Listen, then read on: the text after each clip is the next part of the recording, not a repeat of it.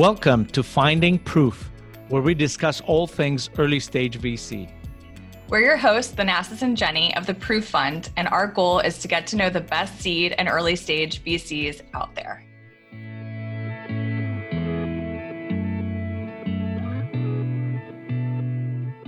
In this episode, we're spending time with Gabe Turner, who is the executive director of the Draper Venture Network, a Silicon Valley-based, self-governed organization that facilitates collaboration between a number of global independent venture funds.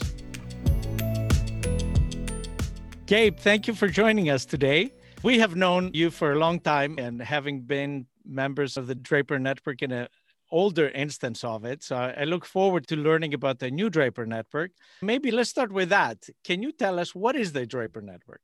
Sure thing, and thanks for having me. So I'm executive director of the Draper Venture Network, and it's a very unique entity in the world of venture capital in that it brings together a bunch of independent VC firms from here in the Silicon Valley, where we're based, around the US and around the world. So close to 25 member funds, all of which are independent, all of which raise their own money.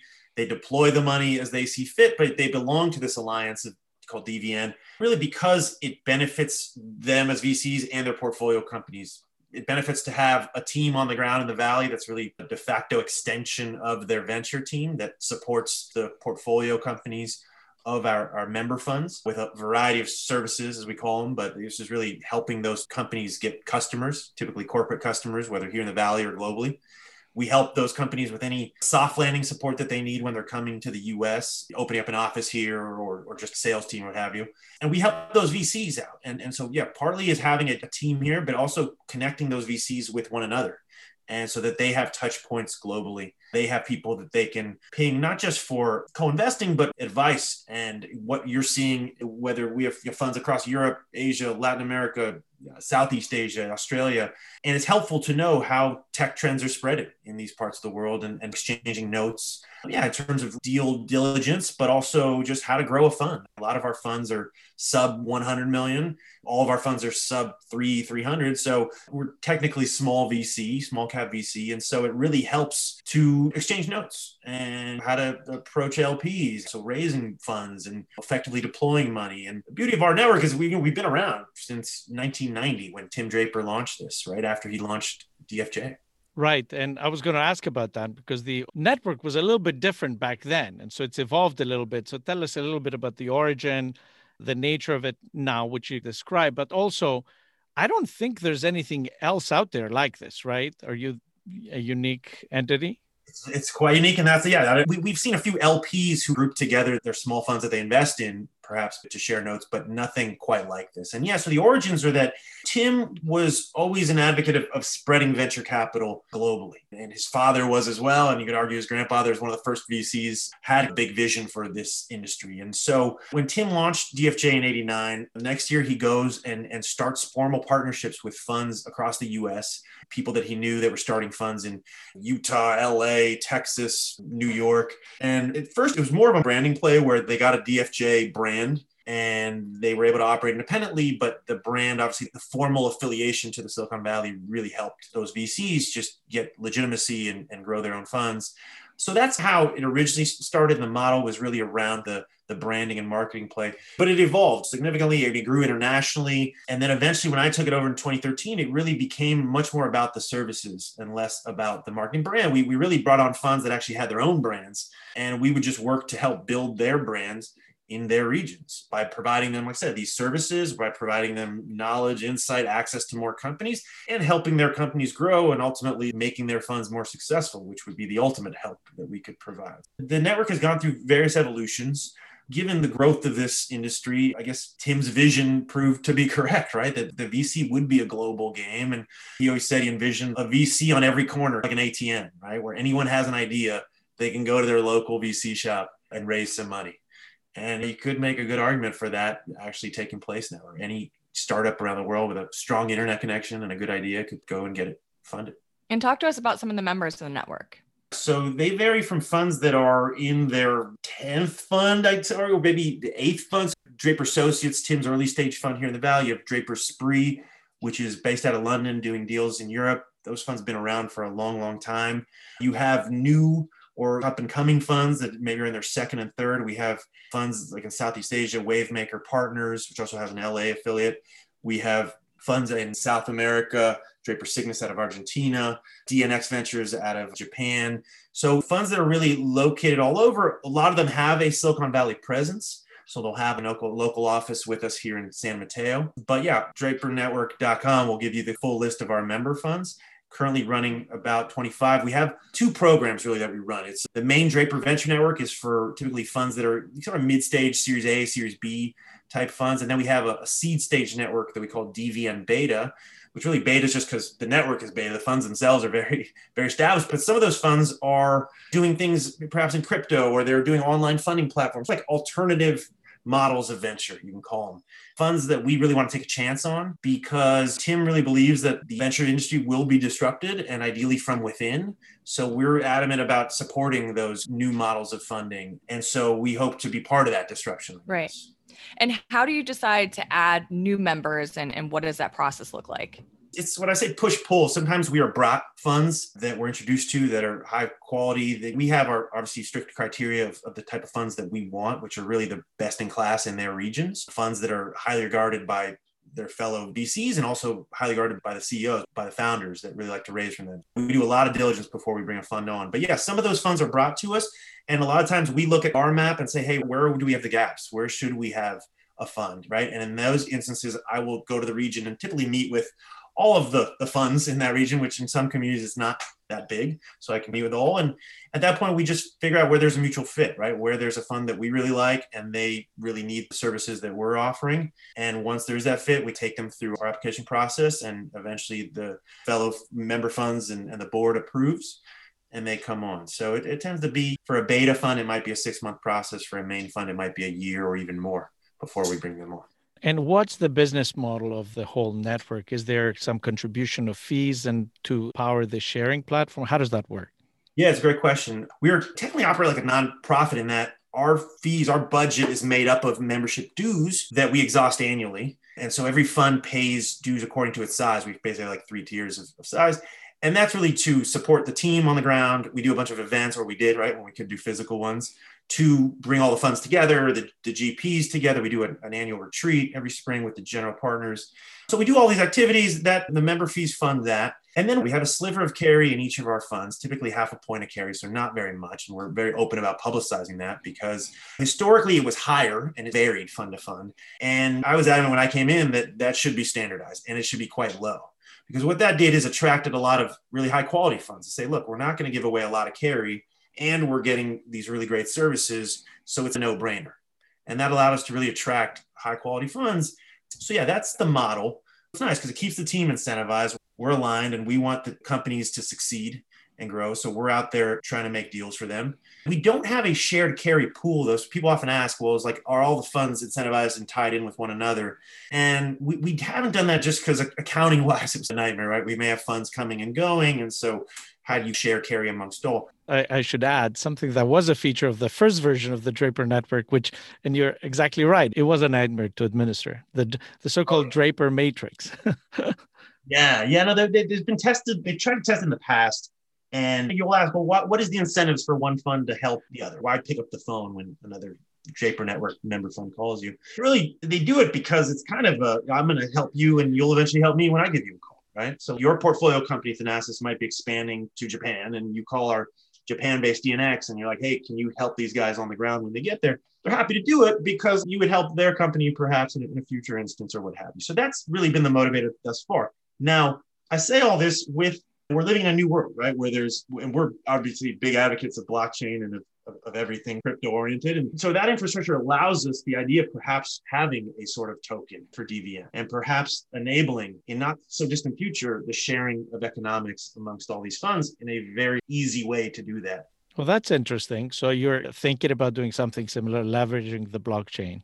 Yeah, very much exploring the idea of a token, a DVN token, where funds that come on can access it. And that's really backed by all the funds and their performance. And so they would have economics essentially in all the other funds. The other thing we're exploring, and I've long advocated for, is the idea of a fund of funds that central in the past, again, DVN has never written a check to any of our members, right? But we are in the early stages of forming something that would be a vehicle that can invest in our member funds. So we're excited to hopefully soon announce that. And you guys do, as to your point, an annual GP summit, and you also do a CEO summit. Can you talk to us about those two events and whether that's going to happen in 2021? Hopefully. I mean, that was a big bummer not to be able to do it. We did virtual stuff last year, which actually was pretty interesting. But certainly it's our flagship event. It's something that the network is so powerful because when we get everybody together, you really see, wow, these are companies from all over the world. These are investors coming from all over the world. To our annual CEO Summit, which happens every November in the Silicon Valley, we bring our funds, all their best companies, and we bring about 150 of our corporations that we have relationships with that want to meet these companies. So over the course of that week, like 1,000 one-on-one meetings happen, a bunch of interesting conversations that then evolve into partnerships and contracts and the like. So it's really effective. And then we also do an LP summit alongside that. So our funds are able to meet a whole bunch of prospective and new LPs. Funds will bring their own LPs to mingle because they don't find it competitive. If they're a fund, let's say in Southeast Asia, their LP wants exposure to a fund in US or Europe or what have you, well, meet the DVN member fund in from that region. So it's a nice kind of sharing of contacts and resources there. And it's just a really fun way to get everyone together. So that's our annual event in the fall. In the spring, we do just a GP only retreat that's hosted by a different country, a different fund every year. So we get to go and explore and meet and visit their ecosystem and the like. Those in-person events are the lifeblood of our group. So we really miss those. And yeah, hopefully they'll be happening late this year and certainly next year. Great. I was thinking maybe to tell the story of one of the companies in the portfolio and how did the company or the investor benefit from being part of the network. I'm sure you have several examples. Do you want to share one? Yeah, absolutely. I mean, I'll share one that's currently just a funding example. I talked about crypto and blockchain and the importance of that. There was a company out of France called Ledger, which you and your listeners might be familiar with. It was hardware kind of wallet for protecting crypto. And it was sourced by our London-based Esprit. They had a partner in France that brought the deal. And this is when the company was still, I think, in A, or maybe they're raising their B. And they really wanted to work with Esprit, Draper Esprit, really because of the network and their access to global funds. And yes, the fact that Tim was associated with it, him being a big advocate, a very sort of public advocate of crypto. So we got Esprit to invest alongside Tim's fund, Draper Associates. And then because they were eyeing China actually as a big market, we also had Draper Dragon, our China-based member fund, join in the deal as well. So those three funds came together and invested in that. I think that Series B I think they led the Series B collectively, which is great. We have a few of those kind of syndicated deals every year. It just shows that it's really to the company's benefit to bring on the network into the capital. And what does the company do?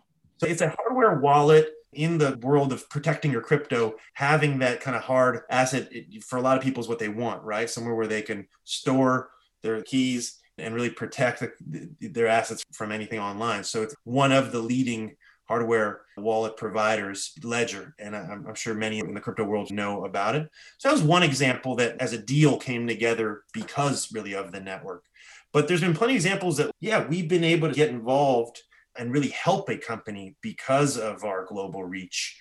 Every day we get reached out to by companies across the network that either are moving to the US and could use DVN's help in terms of establishing its presence and getting customers here, or the opposite. They're leaving the US, let's say, and they're going to a region where they know we have presence and they really want our help in doing so. I can point to a ton of examples where we've been part of that company's growth and success, and we've inked big deals from them from our corporate contacts.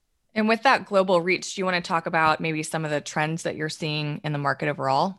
Yeah, the beauty of our network is it's very diverse in terms of investment areas, right? We have a bunch of funds that are B2B, a bunch that are B2C. So we get to see a lot in a lot of places.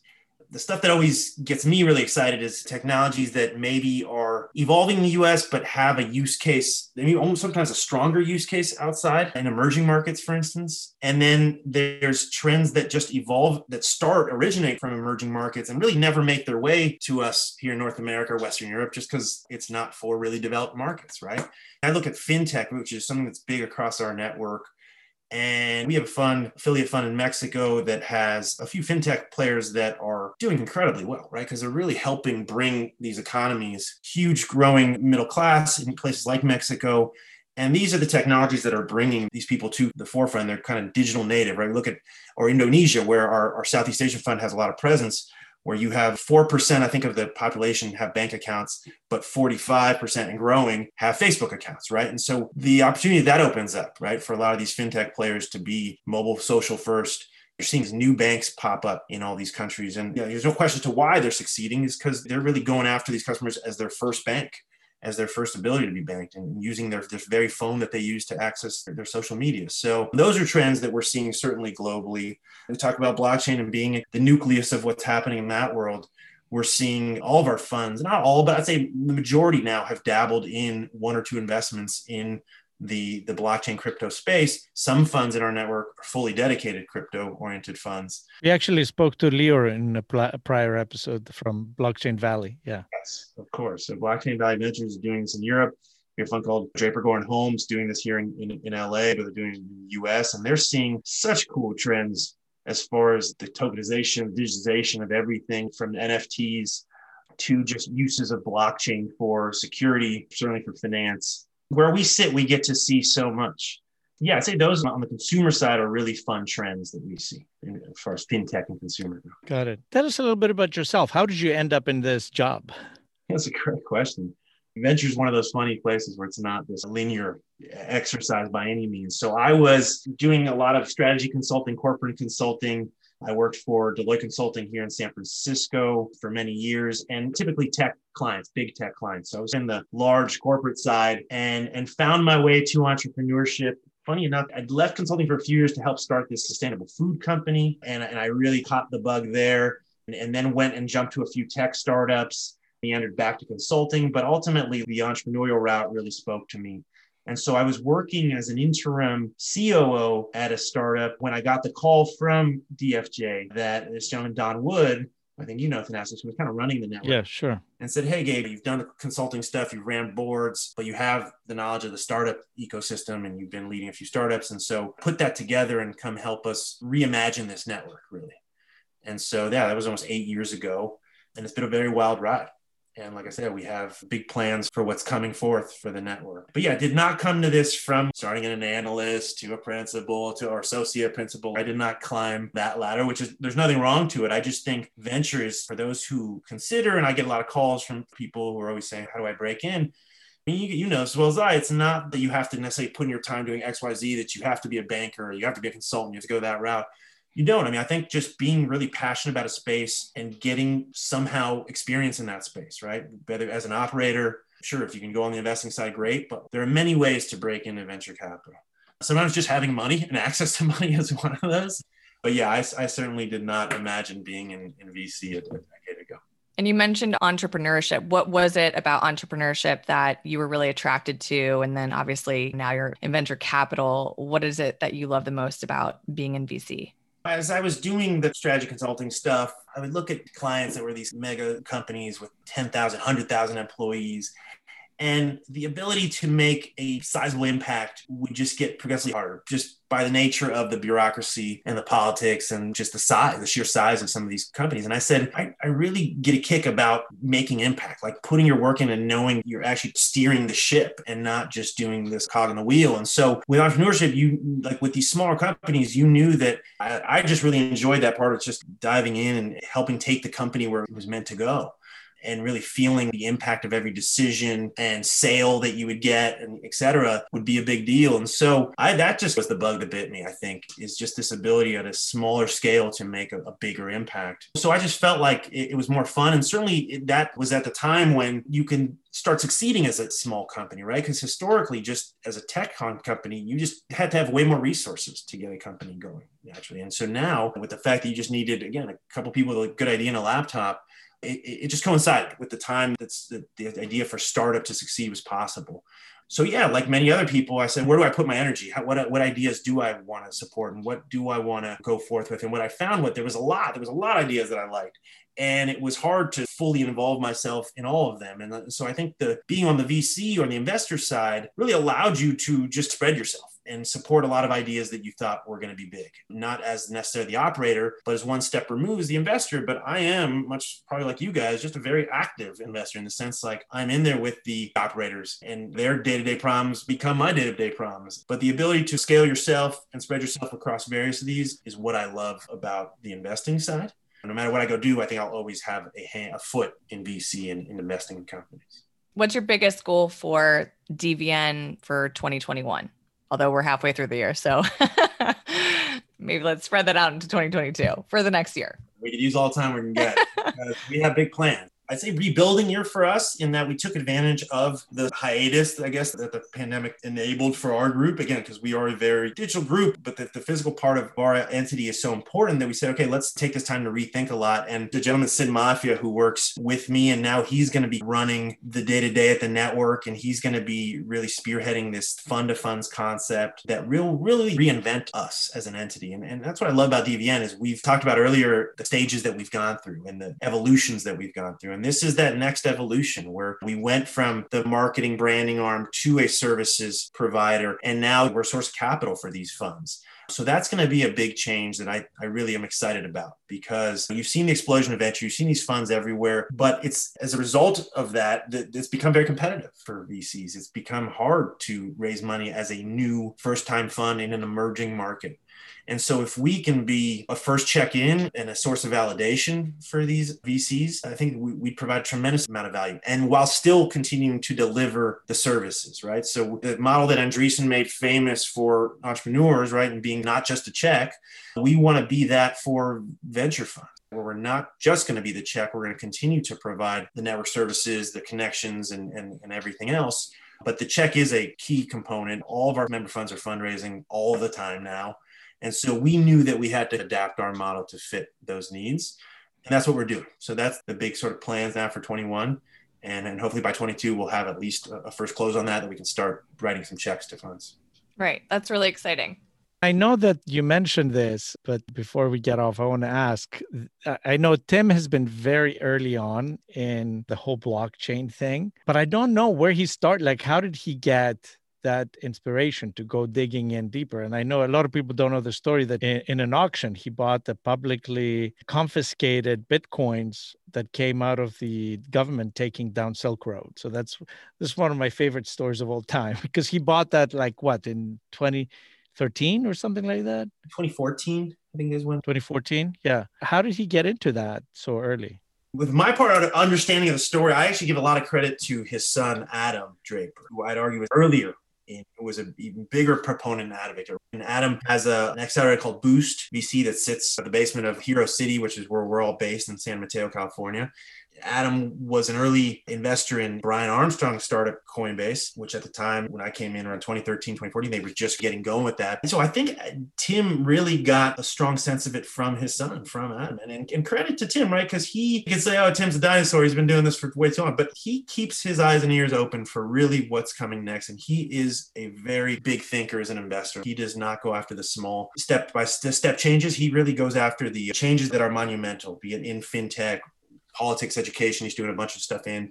So we get credit to him, but he really took to what Adam was advocating and he started pushing the same message. We would travel around the world and anybody we meet with, he would get on the soapbox and say, here's why you need to start using and accepting Bitcoin. We talk a lot of governments and you need to not clamp down on this. You need to actually make yourself open to it. And as a result, your country will benefit by being whatever hub of crypto and Bitcoin activity. And your developers will become more proficient in blockchain and so forth. So he's been on this soapbox for as long as I've been a part of DVN. But yeah, the origins, I think, are from the Boost VC folks. And the first few batches they had were really all Bitcoin blockchain-oriented companies. And they were very, very early at the space. So it didn't take a whole lot of convincing once Tim sort of was on that bandwagon. And so we just started seeing a ton of deals. Everything in that space would come through our zone there at Hero City. So yeah, and the acquisition of all those Bitcoin, I think, added even more momentum. And so Tim became this nucleus, a very public figure in the blockchain space. I mean, any kind of documentary or whatever's done about the space typically features Tim. And he's also made these predictions, right? So your audience might not know. I think when Bitcoin was at, I think it was 1,000, maybe 1,500, dollars. He said, well, it's going to be up to 10,000 by, I think he literally said the month, right? He was like, March of 2018, it'll be at 10,000. And I was like, oh, you're crazy. You're crazy. And I think he missed it maybe by a month. He was spot on as far as the prediction goes. Here comes March 2018, and he says, okay, I'm going to make my next prediction. We did a big block party, and he says, okay, by 2022, it'll be 250,000 per Bitcoin.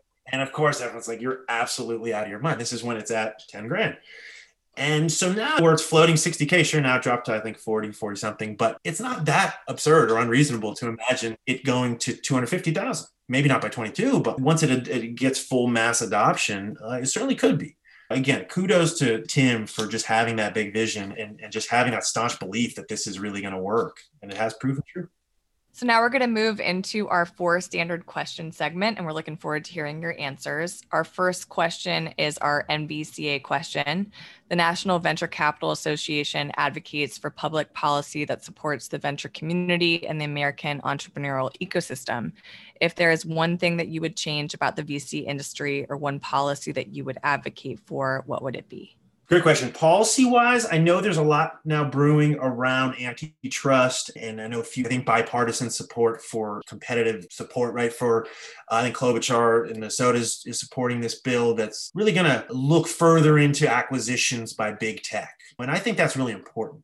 Firm believer that there can't just be a few players that are gobbling up their competitors and squashing them, essentially, which without naming names, that is often the case. And sure, us as VCs love selling our companies to the big tech folks, but we really need to think about what's the long-term impact of that. And is that really good for us as consumers, as folks, as citizens in this country? Do we really want all of the smaller competitors to be just gobbled up by a few companies? So I think that antitrust movement that's happening, I think to some degree is positive for us as early stage VCs. I know there's a lot of talk now with the Biden administration around capital gains, whether they're going to get rid of the capital gains rate for carried interest. Look, there's a huge wealth inequality problem in this country. Anyone who denies that, I think, just has blinders on. Whether that's the solution for it, I think makes for a really good conversation. If we had another hour here on the podcast, we could probably dedicate it to that discussion. I think without question, there needs to be incentives for funding innovation, right? That is what keeps this country at the top globally. So I think we need to be very careful with any move the administration makes there that is going to squash the potential funding of innovation, innovative companies and startups. We don't want to. But there's a fair question to be asked. If capital gains rate, the capital gains tax rate got removed, right? If it started getting taxed as general income, would that eliminate our industry? Would that get rid of VC? Would that remove all incentive to go out and invest in startups? I don't know. And I think that's a fair question and a fair basis for discussion. So that's a space where I think we should see what happens. But I think none of us want the flame and the fuel of innovation to go away. And many argue VC and capital is the lifeblood of that. So we have to be careful. Right. Number 2, if you weren't a VC and money wasn't a concern, what career would you have? Oh, I love this. I like physical spaces. Existing in a virtual, so much like virtual only world oftentimes leaves me yearning for great physical spaces. So I think I would run, I don't know if it's a retail store, a bar, restaurant, something that can gather people. I think that would be a lot of fun. And not to say I couldn't do that now, but we all know kind of the odds and success rate of restaurants and the like. But I think that because it brings people together, and ultimately that ties in a lot to what venture and what I do at Draper Network, which is just service hub for people to come into and get to know one another. And so having a physical space where I do that, I think would be a lot of fun. Awesome. What would you name the restaurant and or bar? Because you had to have at least thought about this once or twice. No. It's a good question. I haven't thought of a name, so you'll have to come back to me on that. I'll have to come back to the show and promote it when I do have one. I'll name it after my kids or something of the sort. Okay, sounds good. Number 3, who is someone that you look up to and why? My dad, certainly, because he actually was an entrepreneur that really, I guess, initially inspired me with entrepreneurship. He moved here with my mom from Uruguay, from South America as an immigrant, spoke very low English, and went off and started businesses. So he started a school for Spanish-speaking, a technology school actually for Spanish-speaking folks. He started then a medical supply business and just worked incredibly hard, but was always at home for dinner and put family above all. And for me, my dad is an incredible example of the beauty of this country, that you work hard, you can make it, but also the beauty and importance of family. So certainly my dad. That's great. I'm sure he'd really appreciate hearing that. Number 4, and the final question, what's the best piece of advice that you've ever received? Best advice. Well, I guess investment advice might be from Tim Draper himself, who always says, you don't make money as a pessimist. optimists make money. You got to think about an idea. VCs are always quick to judge an idea why it won't work and give 100 reasons why it won't. He was always being like, why would this work? And what happens if it does? So think about proposals in that way. And so I really like that. General life advice, I don't know who said, maybe it was one of these Stoic philosophers, but just the idea of you're never as bad or as good as you think.